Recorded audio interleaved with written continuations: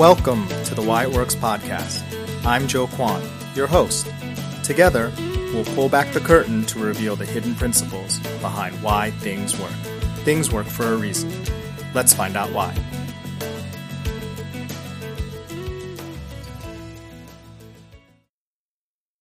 Audiobooks are my kryptonite, and today's podcast is brought to you by Audible, the Rolls-Royce of audiobooks. Get a free audiobook and 30-day free trial at www.audibletrial.com/whyitworks. Here with us today is Lecky Harrison. Lecky is a resilience builder, toolbox trainer, and studies and teaches Krav Maga. He is healed from developmental trauma and PTSD and is a retired firefighter/EMT. We speak to Lecky from his home on an island in the Pacific Northwest. This episode covers mental health issues and traumatic scenarios that may be sensitive or painful. If you don't want to hear such content, please consider a different episode. Always seek the advice of a physician or qualified mental health provider regarding a medical condition or mental disorder. Never disregard professional medical advice or delay seeking it because of something you have heard on this podcast or any other podcast. If you think you may have a medical emergency, call your doctor or 911 immediately. Again, if you think you may have a medical emergency, call your doctor or 911 immediately. Welcome, Lecky, to the Why It Works podcast, and thank you for being here. Well, you're welcome. Thank you very much for having me, Joe. I know you were a firefighter for a while, and I was so curious, what is that experience like when you're heading into a fire or some other dangerous situation when others are counting on you? Oh, it's a huge adrenaline rush, and there's a moment when it's difficult. You find yourself asking yourself, do I have all the stuff memorized I need to know? I mean, part of it is, we learn to train and we repeat these trainings because the goal is to make it an instinct. To not have to remember it because you don't necessarily have any amount of time with which to do things. Of course, you assess that while you're there. Right. But when you walk into a fire and you see these big flames, it's like, okay, we're the only ones in this building, so this is, whoa, it's quite exciting. Car wrecks are a little different when people are really in a lot of pain. And that's where, you just go back to the band. The first time I ever did CPR, I just drew a complete blank. And then I remember my CPR teacher saying A, B, C, which is airway, breathing, and circulation. And so I was like, well, okay, that jarred me out of it and everything flowed from there. But that's, it's an adrenaline rush and that feeling of, whoa, do I have all the things here that, and part of it then is just operating on, okay, well, fire needs water. You got a hose, put water on it. The person in a car accident, if they need to be extricated, well, you have to come up with a plan. But the first thing you want to do is make that patient feel safe to some degree.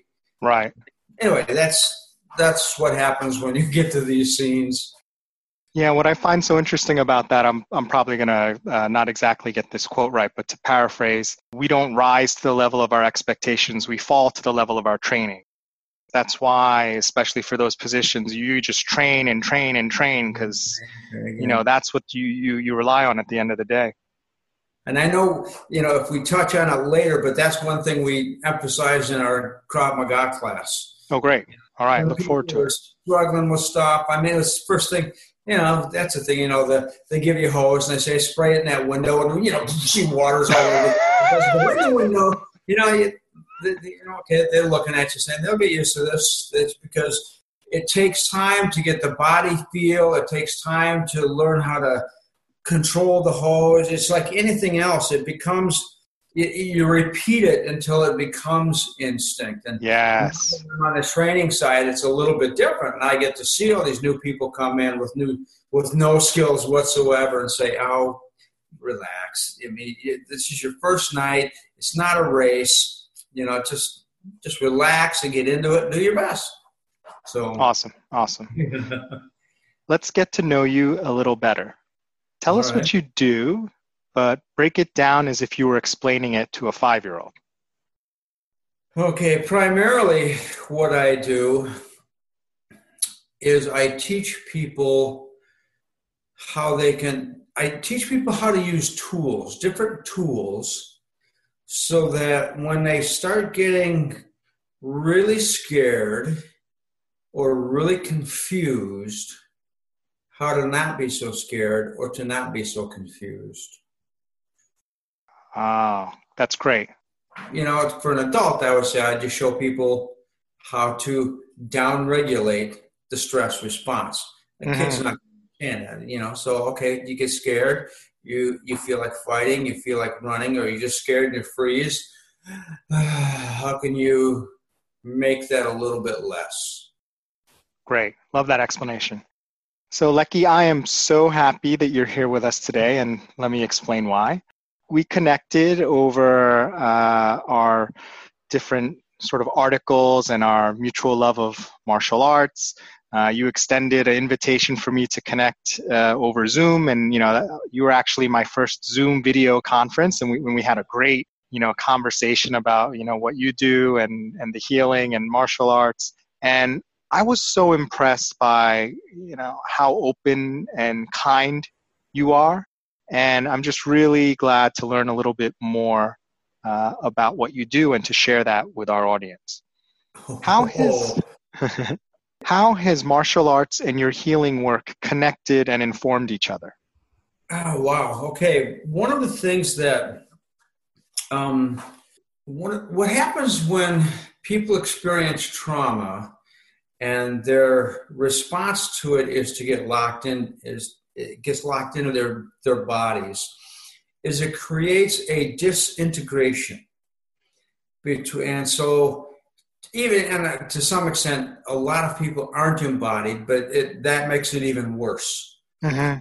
And they have, and if you could, I guess a good way that people of us who've suffered from PTSD tend to say it is, it's like living a third-person life. Explain that. What does that mean? It's like watching a movie of yourself. Oh. So you're outside almost looking at yourself, what you're experiencing? Because you're not integrated physically, you're not integrated emotionally, and the emotions and the thoughts aren't connected. Nothing in real severe cases, it really gets to be ugly. And so what happened for me is as I started to heal, I started to reintegrate. And all of that resides in a body for every human. And so at a certain point in time then, with anxiety, there's a lot of this, I call it a buzz. I mean, okay. you ever stick a 9-volt battery on your tongue? I mean, I can neither confirm nor deny the 9-volt battery. Oops, too late for me. That's how I was taught to check whether things got a charge or not. Whoa! Well, that's kind of that feeling, and it's with anxiety. It's your heart's pounding, you're breathing fast, you've got this thing kind of going on, and it's horribly uncomfortable. Yeah. And sometimes getting up and moving helps burn off some of that. And so, in the early stages of healing, I would just start walking or moving around, and okay, to a certain extent that did work. Sometimes not so much. But as I continued to heal, my body then wanted to heal as well. And so I had to pay attention to that and started walking regularly. And then I was walking faster, and I finally realized that what my body wanted was cardiovascular. Okay. And that's what got me down to the local taekwondo, Armstrong's Taekwondo down here in town. Excuse me. And I went there for Krav Maga. And what ended up happening, and as it's interesting, I didn't know much about what was going to happen at the time.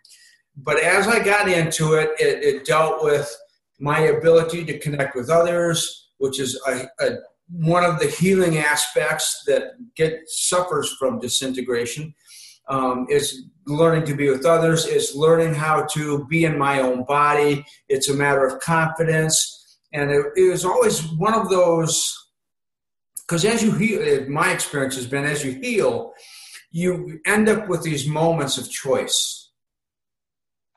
And you can always choose to not experience self-confidence, or you can make the choice and feel awkward and learn and put yourself in that vulnerable spot. And so that's what I did. And as I came to, and then over the last couple of years, as I've progressed through this particular program, and as I've continued to work on our own toolbox at Raise Your Resilience, one of the things I've discovered is that movement is very, very good for the brain. It's good for creating new neural networks. And one of the studies I found talks about rough and tumble play. And and kids do that. If you just let them play, they'll get outside and they'll wrestle and horse around. Sure. They're, and playing tag and doing other kinds of stuff like that. And that's what that does for them, is it increases their ability for social connection. It starts to increase the brain matter. And it's that aerobic aspect that helps build that. And so what I've got going on then in our particular class, because Krav Maga's got no forms or anything like that it's up close and personal self-defense, is we're capturing that rough and tumble stuff. And I'm really, really excited to see how some of this stuff moves along. And now that I'm teaching it, one of the elements I've added is part of the reason people show up in class is because somewhere somebody touched them without permission, whether that was bullying, or for women, whether they were assaulted in some way, shape, or form. So when I'm in class, I don't touch anybody without permission. Right. And sometimes I'll ask that at the beginning of class and just say, if you have problems, let me know. I will ask you if I can touch you. You can just say, don't ask, and I won't ask. And it's never, some of the stuff, it's pretty rough. It can get there. But what I want them to know is that there is a place here in this room, despite what we're doing, where their discomfort is welcome as well as their body and their wanting to learn. And I will make space for that because I had to do it for myself. I had to find not only where my physical limits were, because finding my body was at a place where I could actually move. I could get beyond just walking. And that was a journey within itself. So I recognize in looking back that was part of my journey, and that's going to be the journey of quite a few people in the classroom, because some of them, they come in and they're not, these are not gym visitors. No. They're out of shape and they want to be fit and they want to learn self-defense. And I can say, excellent.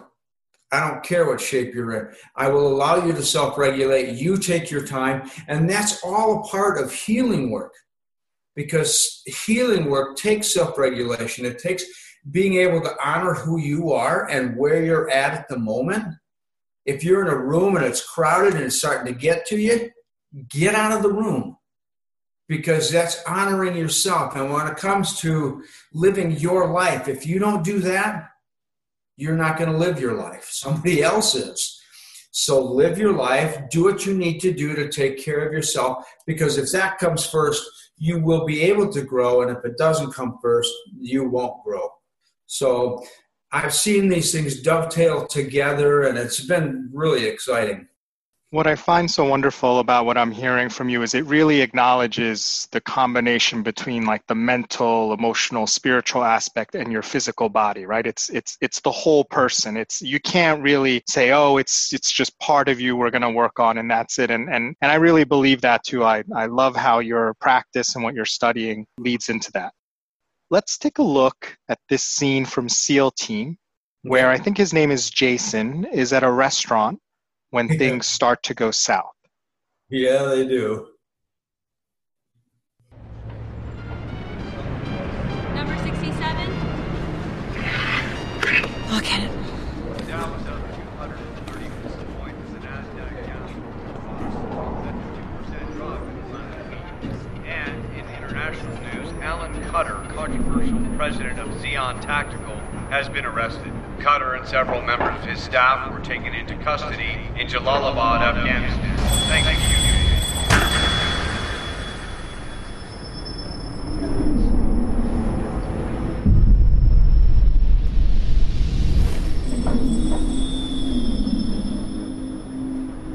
He's just back from Iraq? Afghanistan.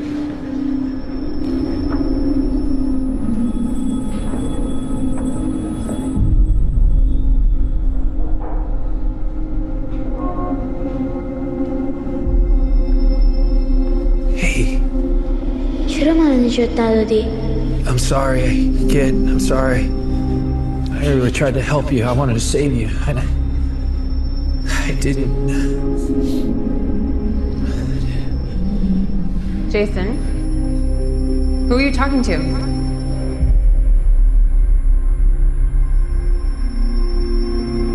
Jason, are you okay? No. Okay.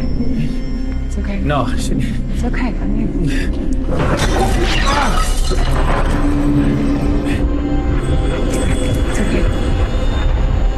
Are you okay?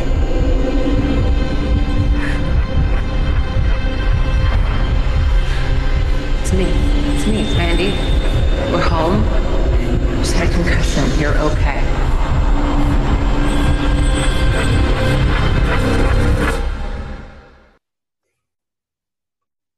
What just happened here? Oh, boy.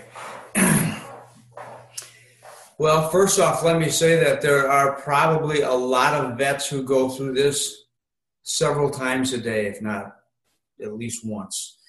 And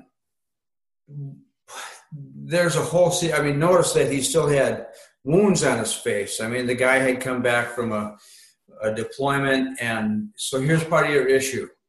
He's in one part of the world one day where people are shooting at him and all the rest of that stuff, and boom, he makes an instant culture shift to some restaurant in California or wherever he's stationed. I'm going to presume California. And that kind of adjustment's really hard to make. And so while he's sitting there, I mean, I can't exclude the fact that he might have traumatic brain injury from his particular experience. At the very minimum, though, what ends up happening is he hears the name Cutter. And that's a guy that brings him back to his place back there in Afghanistan. And from there, you saw the bell ring on the door, and it hurts his ears because his senses are so jangled. Mm-hmm. And then he turns and he sees this kid, and then you see the replay of what happened relative to that child. And all of those are triggers, because all of this stuff is still rattling around inside his body. The symptoms of it are the psychological stuff. Those are symptomatic, because the stress response is primarily a physical response. Mm-hmm. But what ended up happening is he thinks he processes it because he does it all cognitively. Yeah, we're all good. But Bessel van der Kolk could be the first one to say there's nothing cognitive about trauma. It becomes a psychological symptom, but it's in your body. So all of the stuff, which he's not acknowledging at all, is building up in him. And, of course, that was a very, very rough time. He's got home issues that he left and was dealing with while he was over there. And then he comes back, and this well wants to find a way out. And pretty soon what ends up happening, and this is why we have a lot of homeless vets here in Washington, we have a lot of them who live over on the peninsula in tents out in the woods. And the reason they do is, if you had to go through that in public, how willing would you be to be in public? Yeah. Who's going to do that? You know, you can be out in the woods. You're not going to have the bell. You're not going to have Cutter's name. You may or may not see the child. But even if you do, all you do is roll with it and suffer and cry and do whatever they do. But they're not going to hurt anybody. They're not going to knock over any tables. They're living out in the woods because they have to isolate themselves. And this is what you call post-traumatic stress disorder. All this crap is inside. It's the memories aren't processed, so they're not in the right spot in the brain. And to them, it's just like having it happen again. It's a traumatic experience again and again because the body wants to heal. It wants to do that on its own, but it has to have the right mechanism to do that, the right avenue to do that. And, okay, so we, like the woman, you're at home, you're okay. Well, no, you're not okay. You're not, I wouldn't say you're a psychopath, but you're not okay. Right. You need to get this stuff out of your body. Then you'll be okay. What's really interesting what you're saying to me is I wouldn't have initially thought that, maybe people are removing themselves to deal with that in that way, right? To really both lower their threshold and then also to avoid damaging other people around them, loved ones, or even just the general public. Like that's a response. In their mind, it makes sense. Like this is the best way for me to deal with it is to remove myself from what other people would think is a loving, supportive environment. But to them, in a way, it could almost seem like torture. Sure. It's exactly what it is. And everything, at a certain point in time, everything then becomes static. Mm-hmm. And a lot of, because, you got the TV going on, you got the bell ringing, you got people talking. Did you see how, I don't know if you noticed it, but the sound of that particular clip, the sound, everything just keeps repeating and building. And it's suddenly, that's what it sounds like in your head. It's wow. Like, oh, this is way too much. And then somebody says, Jason, or somebody calls my name and says, Lecky, and I just go, what? Because wow. I can't handle any more of what's going on. He didn't do that, but I've seen that happen. I've done that. Right. Oh, this is too much static. I need to get out of here. And, he didn't. He was, he just looked at her and answered the question. And I thought actually in some ways they handled that well. And one of his buddies in the earlier part of that particulars, he gets the Texan guy with the big beard. When he gets home, he lives by himself and he sits down, the TV's on, and they just kind of fade the scene because what they do with the what's the word I'm looking for here? I want to say cinematography, but with television, it's a different word. But with the camera work, they start to show this guy pulling in. And even sitting there in his house by himself, you can tell he still needs to protect himself. And it's just like, wow, this episode was phenomenal in regards to showing how people respond to this. They're all full of the macho stuff when they're out in the field, but boy, once they're alone, baby. That's amazing. Let's take a look at a similar but different manifestation. Okay. Last year, the director of the U.S. Centers for Disease Control and Prevention presented research demonstrating that youth living in inner cities show a higher prevalence of post-traumatic stress disorder than soldiers. The report estimates that 30% of young people living in urban combat zones suffer from some form of PTSD. When a reporter mentioned this to Kendrick Lamar, he nodded and said, "That's real." Recently, he was making the video for his new single, All Right, when he was startled by a loud bang. In a split second, the successful 28-year-old rapper disappeared, and the worried teenager from the streets of Compton, California, resurfaced.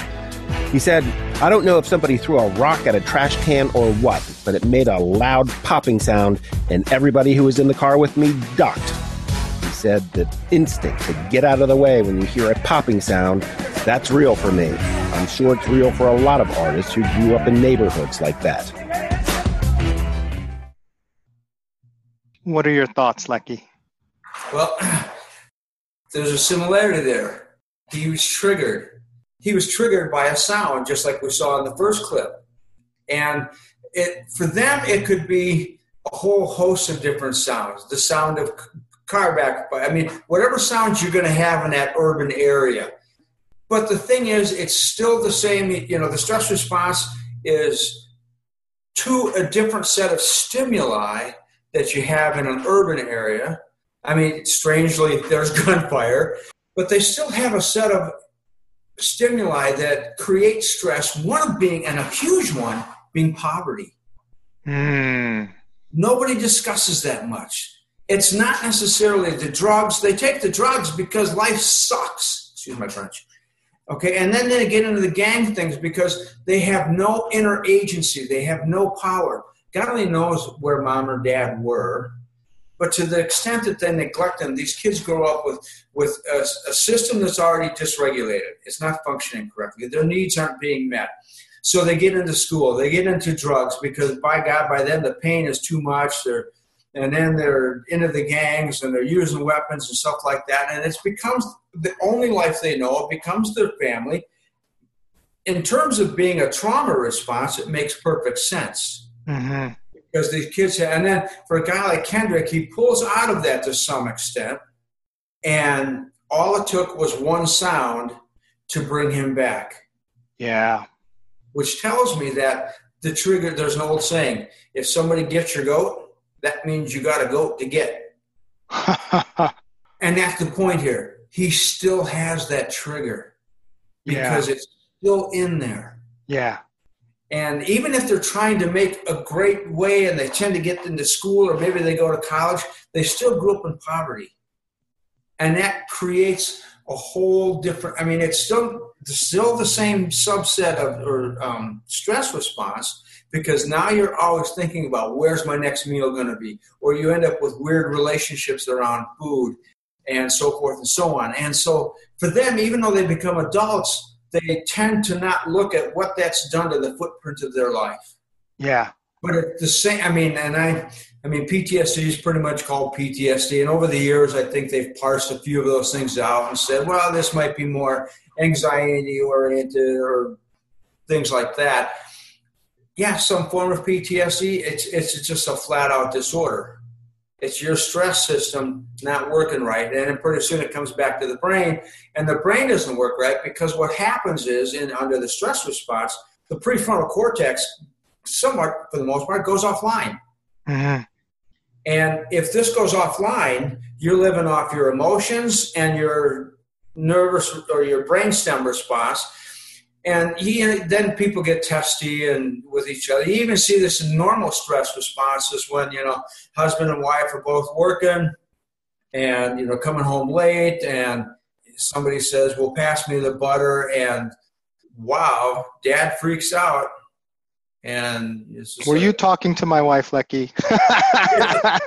See, that's the point, is that stuff begins to happen because it's rare that people catch the stress response when it happens. Yeah, you're in it. You don't even realize it's going on. Exactly. You're just in the middle of it. When they do say I'm stressed out, it's because it's now starting to have a physical impact on your ability to function normally. That's usually months down the road. It takes working with it to begin to feel it when it happens. Yeah, yeah.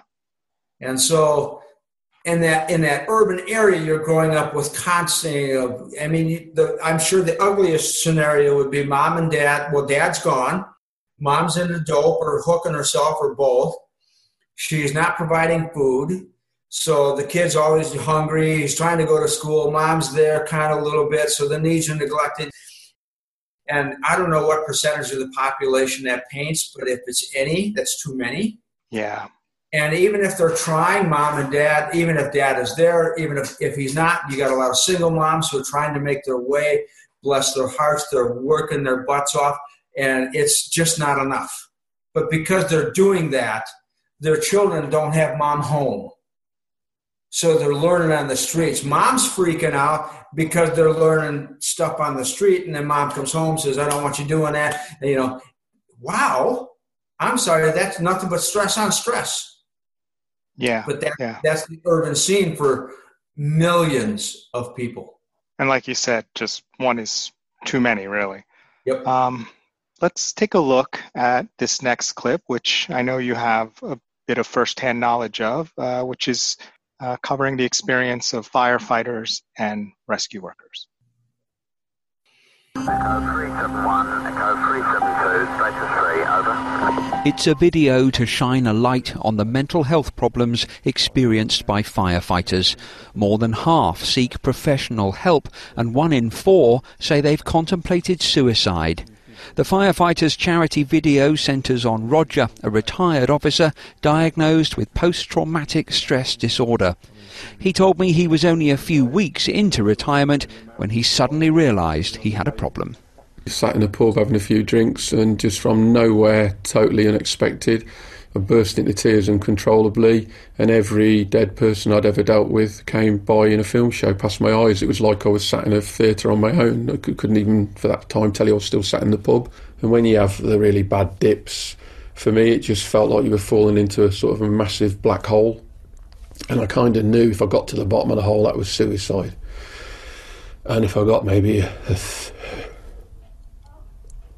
if I got like a third of the way from the bottom, that might be more self-harm. Like my kids and my wife sometimes say it'd be nice to have my dad back or my husband back, and they may never get that person back.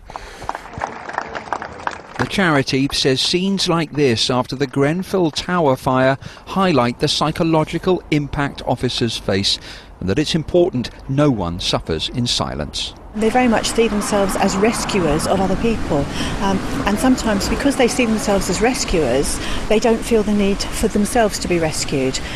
So that's a challenge for us in terms of working for them to try and enable them to actually see that sometimes it's okay to feel sadness about some of the things that you've seen. And in cases like Grenfell, where so many lives were lost, Roger's concerned some officers may wrongly feel a sense of guilt. One thing firefighters don't want to do is fail. And if you feel like you failed, then that's really sticks in you for a long time. Roger is getting help from the charity and counselling, and recently got this tattoo, which he says sums everything up. Peter Lane, 5 News. So, Lecky, what did you see here? Well, it's very, very similar to my own experience. Couple things that that's powerful with this guy is that, did you see the spot where he choked up? Yeah. Again, that's because it's inside of him. And when he pulls up his arm and, he's got his tattoo there, he wants his head to forget what his eyes have seen. And the reason his head can't forget it is because it's not in the proper memory. We have at least 2 different memories. Okay. One of them is what they call implicit or procedural, and the other is explicit or declarative. So the things that we learn that we don't forget are what they call the implicit memories, riding a bike. Okay, if you had to think about breathing, all those kinds of things, wow, that would really, the brain just does it automatically. Declarative memory says, this is what I had for lunch last Wednesday. And with trauma, what ends up happening is these memories end up in the implicit part of the brain, where they don't belong, as opposed to the declarative, where they do belong. The reason that happens is there's that locking in. There's a huge impact, and I can't fathom what Grenfell was like. That, holy moly. As responders, we saw stuff that we don't think we see the vulgarity of life. It's just a brutal part of the job that we do. And so that affects the entire body. I mean, the minute the pager goes off, you've already started the stress response system. Then we go get to view the vulgarity, and all of that stuff is added to the stress response in terms of the emotion, the cognition. It's physical already, and all of that needs to be released. It needs to be discharged. So I can really, and when I crashed and burned, as it were, it was a young girl's car accident that was the final straw that broke my back. Wow. And what ended up happening was I had right on the scene, so it wasn't like I was retired or anything. But I got through the scene, broke down crying on the chief's car, and then got called another call, which was another dead person.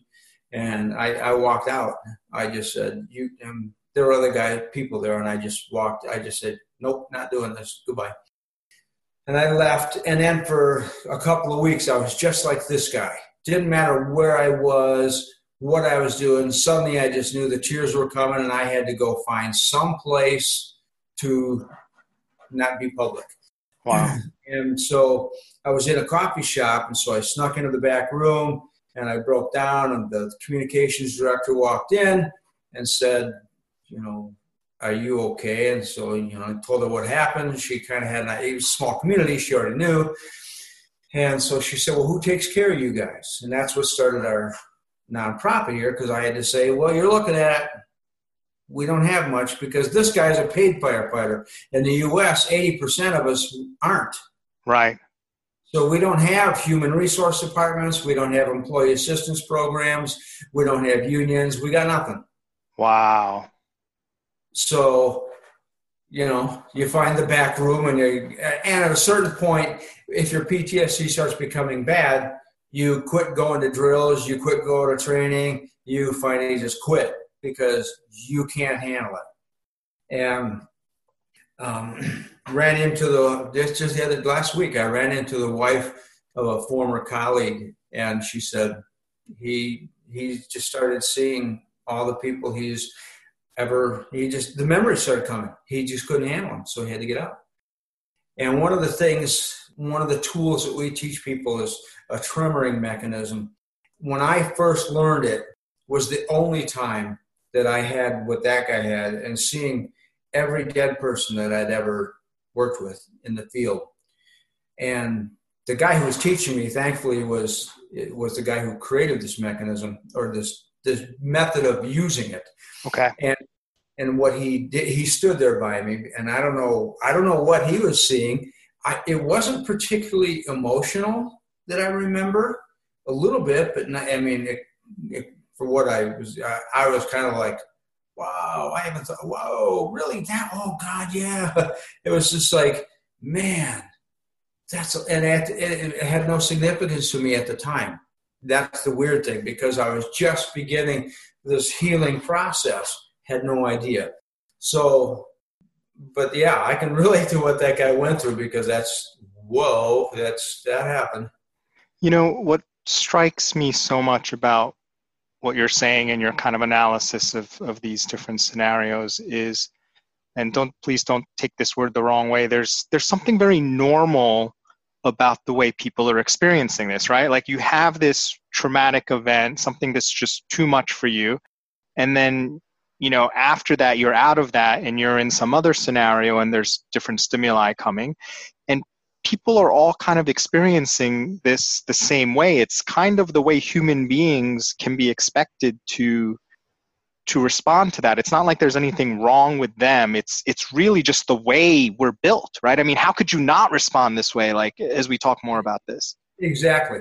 It's exactly right. In some regards, that's part of there's a stigma around mental health, and with PTSD, part of that is what we're going through is normal. PTSD is the normal reaction to stress that doesn't get discharged. Yeah. Perfectly normal. This is what happens when you got too much stuff. So, yeah, and stress is very, very normal.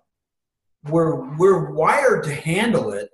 We are not necessarily wired to contain it and to hold it and to let it get locked in. And in our workshops, we have a little historical review, as it were, because really what's changed is not humans. We've had the same nervous system for possibly 500,000 years. Okay. What's changed is the world around us. And for hundreds and thousands of years, it was the same world. And then our issues were lions and tigers and bears, oh my. And then we invented agriculture. And then with agriculture, we decided, we need to stay around the agriculture to take advantage of it. So people started to live together in clans. And then somewhere down the pike, somebody realized Well, they have food, so we either go live with them or we go take it from them. And there's your first conflict. And that was 12,000 years ago. And consider, a 500,000 years, 12,000 years ago is pretty much nothing. But the world stayed that way for a long, another couple thousand years, and then we invented the wheel, and then we invented the compass and a few other things. And you could take the last 500 years, and most of mankind's changes have occurred in that time period. Evolution doesn't move that fast.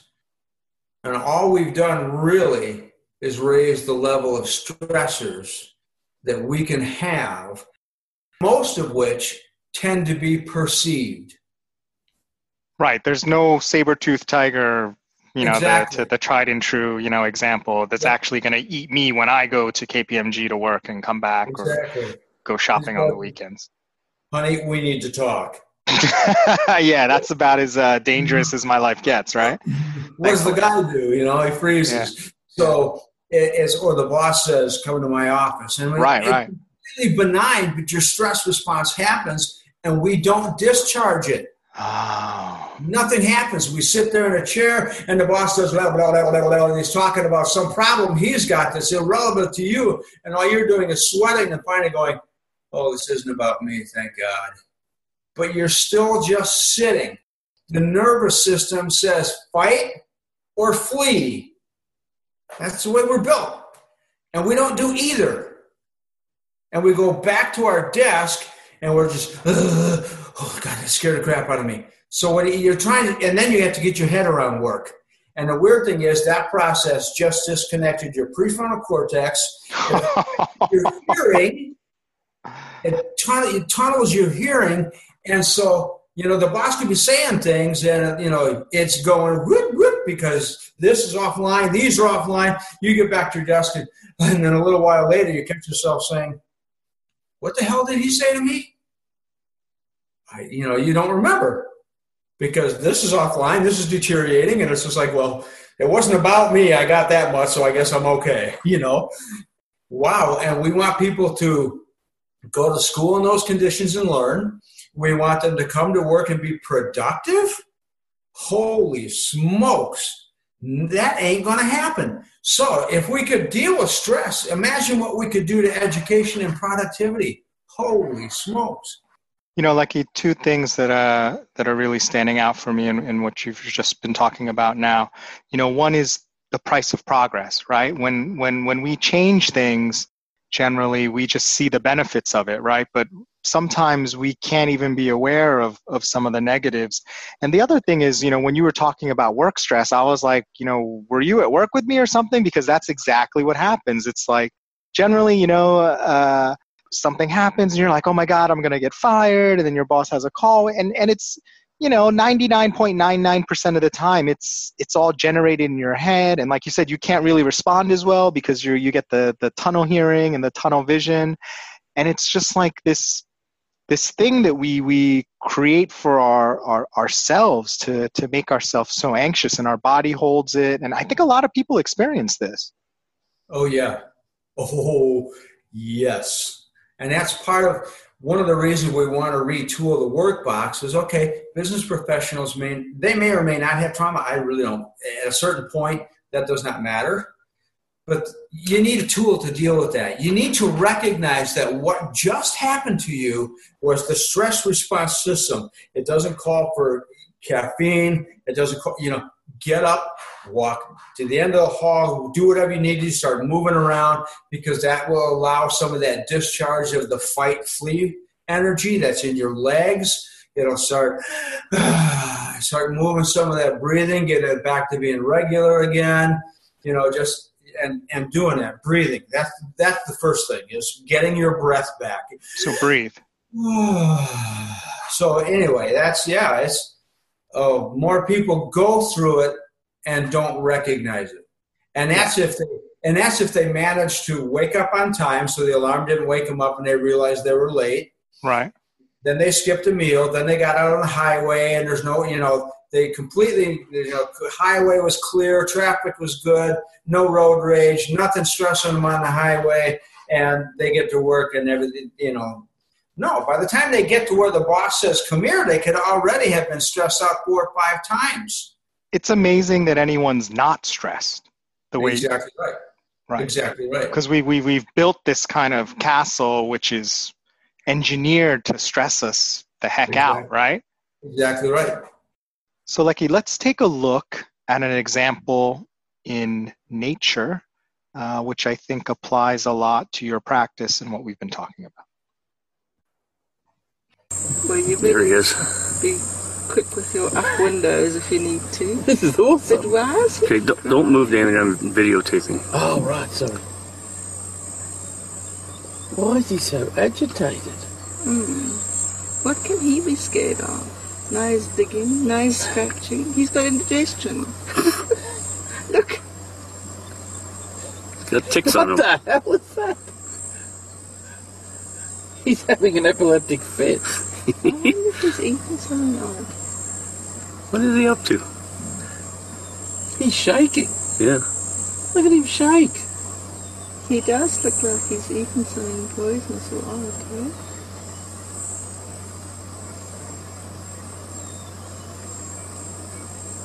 I've never seen that before.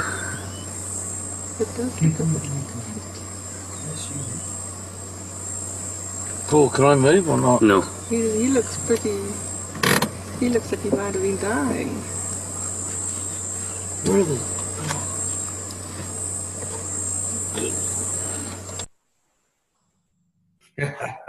So, Lecky, talk us through, since folks didn't have the benefit of the video, talk us through a little bit what we saw here and what is going on.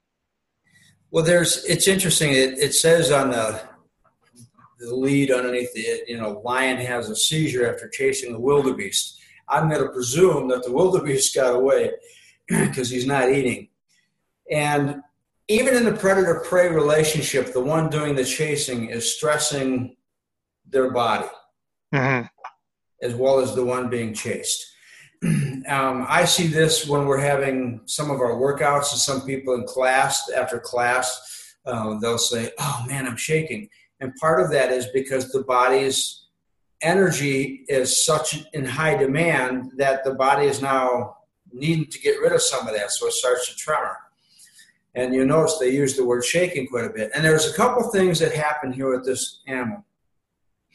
I mean, it circles around and then lays itself down, and then it begins to move, and some of those movements could be interpreted as the running movements.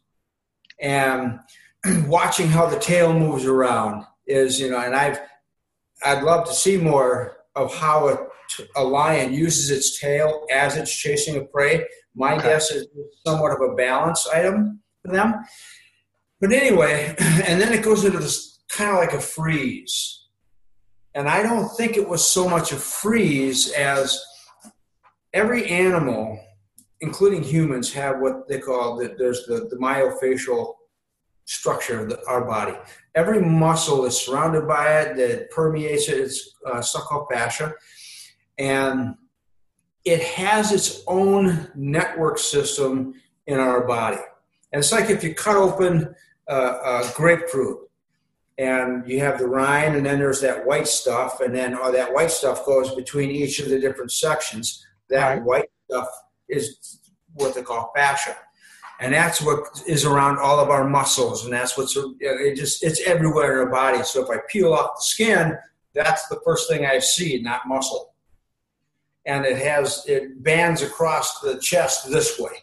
So when I turn my body and I can feel it in my lower hip, I also feel it in my shoulder. That's not because my muscles are connected necessarily. It's like a web or a network almost. That's right. So what that's doing is there's a lot of electrical information that passes through there. There's chemical information that passes through there, and it's talking to this and it's talking to this at the same time. So I feel it. That's what I think that still motion was. There's a lock there, and then he starts to, does a little bit more movement, and then he lays down, and you notice his chest is going up and down. He's getting his breathing back. And so he's got to re-enter the fray somehow, because presumably chasing that animal for dinner. It's got to eat. On our website, we've got the video of the gazelle and the cheetah's mouth, and that one has a kind of a broader range, a little bit closer too, of the different types of movements that animals can go through, because some of them, once they get really fine, we didn't see it because of the distance factor, is those tremors after the big ones can get real fine, barely even visible. And with that gazelle one, you see a lot more of that. Anybody who owns a dog has seen this or felt it during a thunderstorm or the 4th of July. It's so small from a distance you wouldn't see it, but if you're sitting right next to it, my neighbor's poodle does it every 4th of July, and that's sometimes where I've had connections with firefighters and emergency responders. Do you own a dog? Okay, well, what happens, in certain circumstances? Oh, yeah, they shake. That's mammalian. That's what all mammals are wired to do when they are either stressed, physically or emotionally, or they've been under another example could be the Seahawks New England Patriots Super Bowl a couple years ago, where the Seahawks lost it on the last play because they went for a pass. I remember. Yeah. Everybody on the field was I'm sure everybody watching was stressed. Sure. But that's what instead of being fight-flight, that's what they call the state of play. It's a state of the sympathetic nervous system and social engagement working together. Because there was no, it wasn't like, they were going to whip out guns or knives and start killing each other because they had to eat. These guys are, but still, you're playing for the last minute, last second of the last game, and it's all on us or it's all on them, and everybody in the car is going, oh! Everybody can feel that, but that's still a stressful experience. And I'm sure afterwards there were people, not only in the stands, but on the field, who went through a period of shaking. And sometimes that you go through something, you just go, oh! And it's over that quick. But that's because the body still has that response and desire to get rid of that energy. And evolution seems to have built in this mechanism of tremoring. And that's what we saw with that particular lion. It did what it does by nature. Let me ask you, for our audience, right, and those who may be dealing with high stress situations or having trouble handling it, what are some things that, obviously people need to get the medical attention they need first. What are some things that people can do to deal with it in a productive way? I obviously can't go into a conference room and start crying or shaking, every time I get stressed out, right? So from your perspective and what you've seen in your practice, what are some things that people can sort of integrate into their lives to not get to the point where something breaks before they deal with it? Exactly. The way we're retooling our business offering is that the first thing you need is either to stabilize the moment is breathing. Breathing. If you think you're stressed, there's a certain level of because your heart rate will go faster and your breathing gets shallower and quicker to accommodate for that. So the first thing you need to do is slow that down, and that's nice, quick, full inhale and an extended exhale. And typically, the way I do that is how you get the air in is irrelevant, but I try to expand my stomach. And then purse my lips.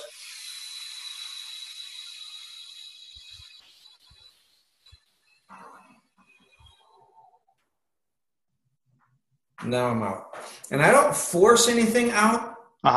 I just want the inhale to be longer because naturally, every time I inhale, my sympathetic nervous system gets activated, and every time I exhale, my parasympathetic nervous system gets activated. So it's on, it's off, it's on, it's off. And when it gets turned on because of my brain perceiving a threat, everything goes faster and shallower.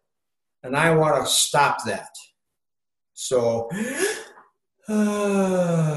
short inhale, long exhale. And you can actually learn how to do that with nobody noticing. So if you're sitting in a conference room, you just start making the one longer. And whether you purse your lips or not, there are benefits to that, but it's not going to kill you if you don't. The next thing to do is to orient yourself. All right? What does that mean? What happens under stress, and depending on your background stuff, that's going to impact how you absorb what's going on around you. In other words, I'm going to make this about me, and it may not be about me. So once we begin to breathe right and bring ourselves back into the room, you orient yourself. And we used to, when we, on the emergency field, when we get out there with people, especially in car accidents, one thing we want to check with people is their level of consciousness. Who are you? Where are you? What day is today? That kind of thing. And so you can easily do, because, man, if you're stressed and you're sitting in a conference room, you might know you're in the conference room, but you might not even be able to tell where that building is. Yeah, because you're in here. Well, this is going offline. You're in your brain. Yeah. You're counting on memory, and all of a sudden, so you can start to orient yourself. Okay, this is today. This is my name. Okay, my office is down the hall that way. So you're orienting. You're in the right room, and then there's a little bit of grounding that can occur, and that is, what's going on with me emotionally, cognitively, and physically. Physical is pretty simple. I just got stressed out. One of the other things I can do then is with the grounding, is this about me or not? Mm-hmm. Why do I feel the way I feel? And one of our tools that we teach people is affect labeling, which means that, A, I have to know my emotions, and I have to know the range of my emotions, and B, labeling it helps take the gas out of it. Yes. When you express it or give it a label, it dissipates some of that energy. Yeah, I believe that. And so that allows me then to quit feeding it for a minute. And that's the thing with anxiety. I remember anxiety is pretty much fear and worry combined. Well, the worry is what you're feeding it. If you just let it be there and say, oh, wow, I'm really afraid, just let it be there for a minute and a half. More than likely it'll go away on its own. But we don't. We feed it. The worry is like gasoline. We're putting fuel on the fire. Exactly. And worry is just some kind of mental rumination we're doing, and we're just putting it on the fire. That's exactly right. So, and all of this can be done while you're sitting here in your own chair. Just say, okay, well, this is how I'm feeling. This is what I'm thinking. And okay, well, yeah, and maybe you scratch a few of those things down on your pad to look at later, but that helps bring you back to the here and now. And that's the important thing. Stress response is about a threat. I'm sorry, but nobody here's got a knife or a gun to me. Is this really a life threat? No. Might be a job threat, might be something else. Might not even be about me. And the minute I realize it's not, I can go, okay, cool. Now I can start to have a different response, which is more prevalent to what's actually going on in the meeting. Yes, that's powerful. When I show up as an emergency responder and I'm stressed out, how good am I for the patient who needs me? No good. Exactly right. Or I'm limited at the very least. So being able to have, and those are just stabilizing tools that I teach anybody, just because those are the things that bring you back to the here and now. Later on, and I had one client who tremored in their chair as we were talking via video. And he said, wow, what's this? And I just said, go for it, man. So you can do it in your chair. I've never had much success with that. But that's the thing is, if the body feels it and you're okay doing it, go ahead and do it, or wait till you get home and then do it.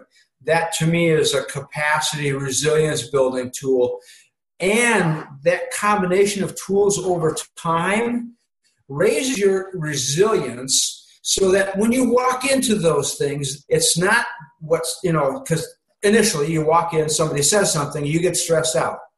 You walk in, somebody says something later on, well, then they say something and they say something. And, it's not stressing you out because your nervous system has got more capacity because of using these tools, which need to be practiced when you're not stressed.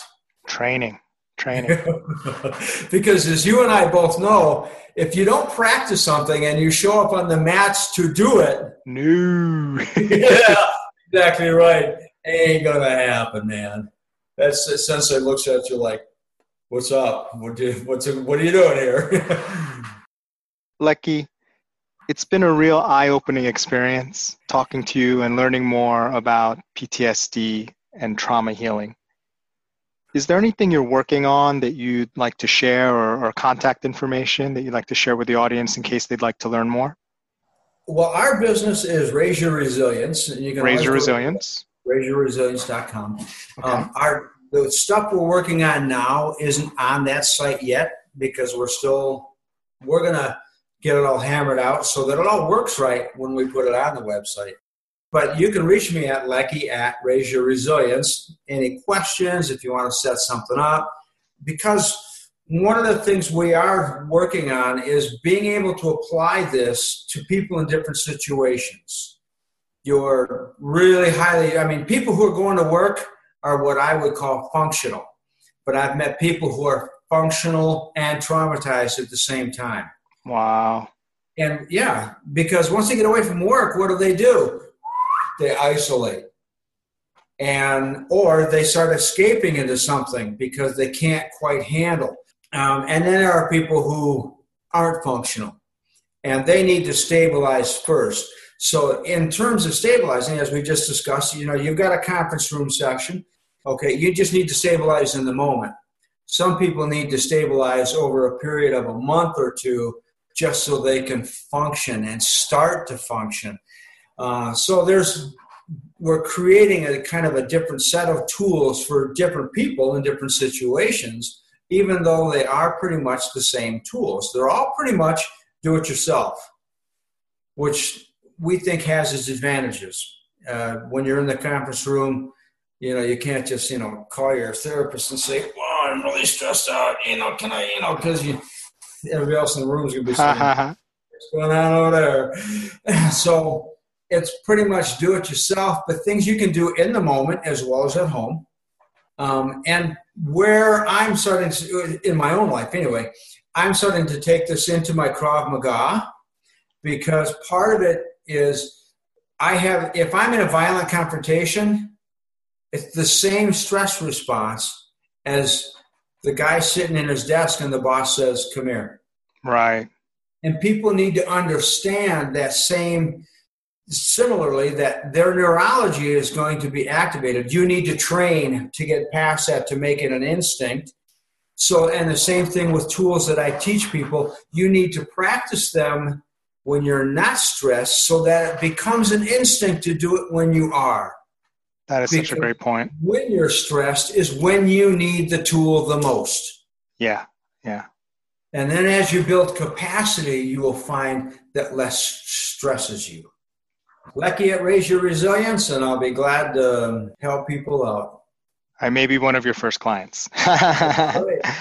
Thank you, Lecky, for sharing your insights on why it works. You're welcome. It has been a pleasure, Joe, and it's always good to talk to you. Thank you. A great audiobook to go with this podcast is Defiant: A Broken Body is Not a Broken Person by Janine Shepherd. To receive a free copy or another audiobook of your choice, just go to audibletrial.com/whyitworks. Again, that's audibletrial.com/whyitworks for your free audiobook. To support our show, please leave a rating or comment or become a sponsor of Why It Works by going to www.patreon.com/whyitworks.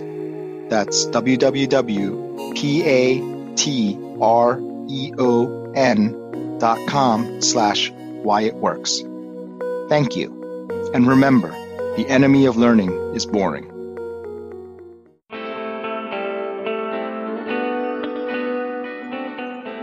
Thanks for listening to this episode of Why It Works. For more information about Jo Kwon Jo Coaching, as well as access to my articles, videos, and podcasts, visit jokwonjo.com. And stay tuned for our next Why It Works adventure.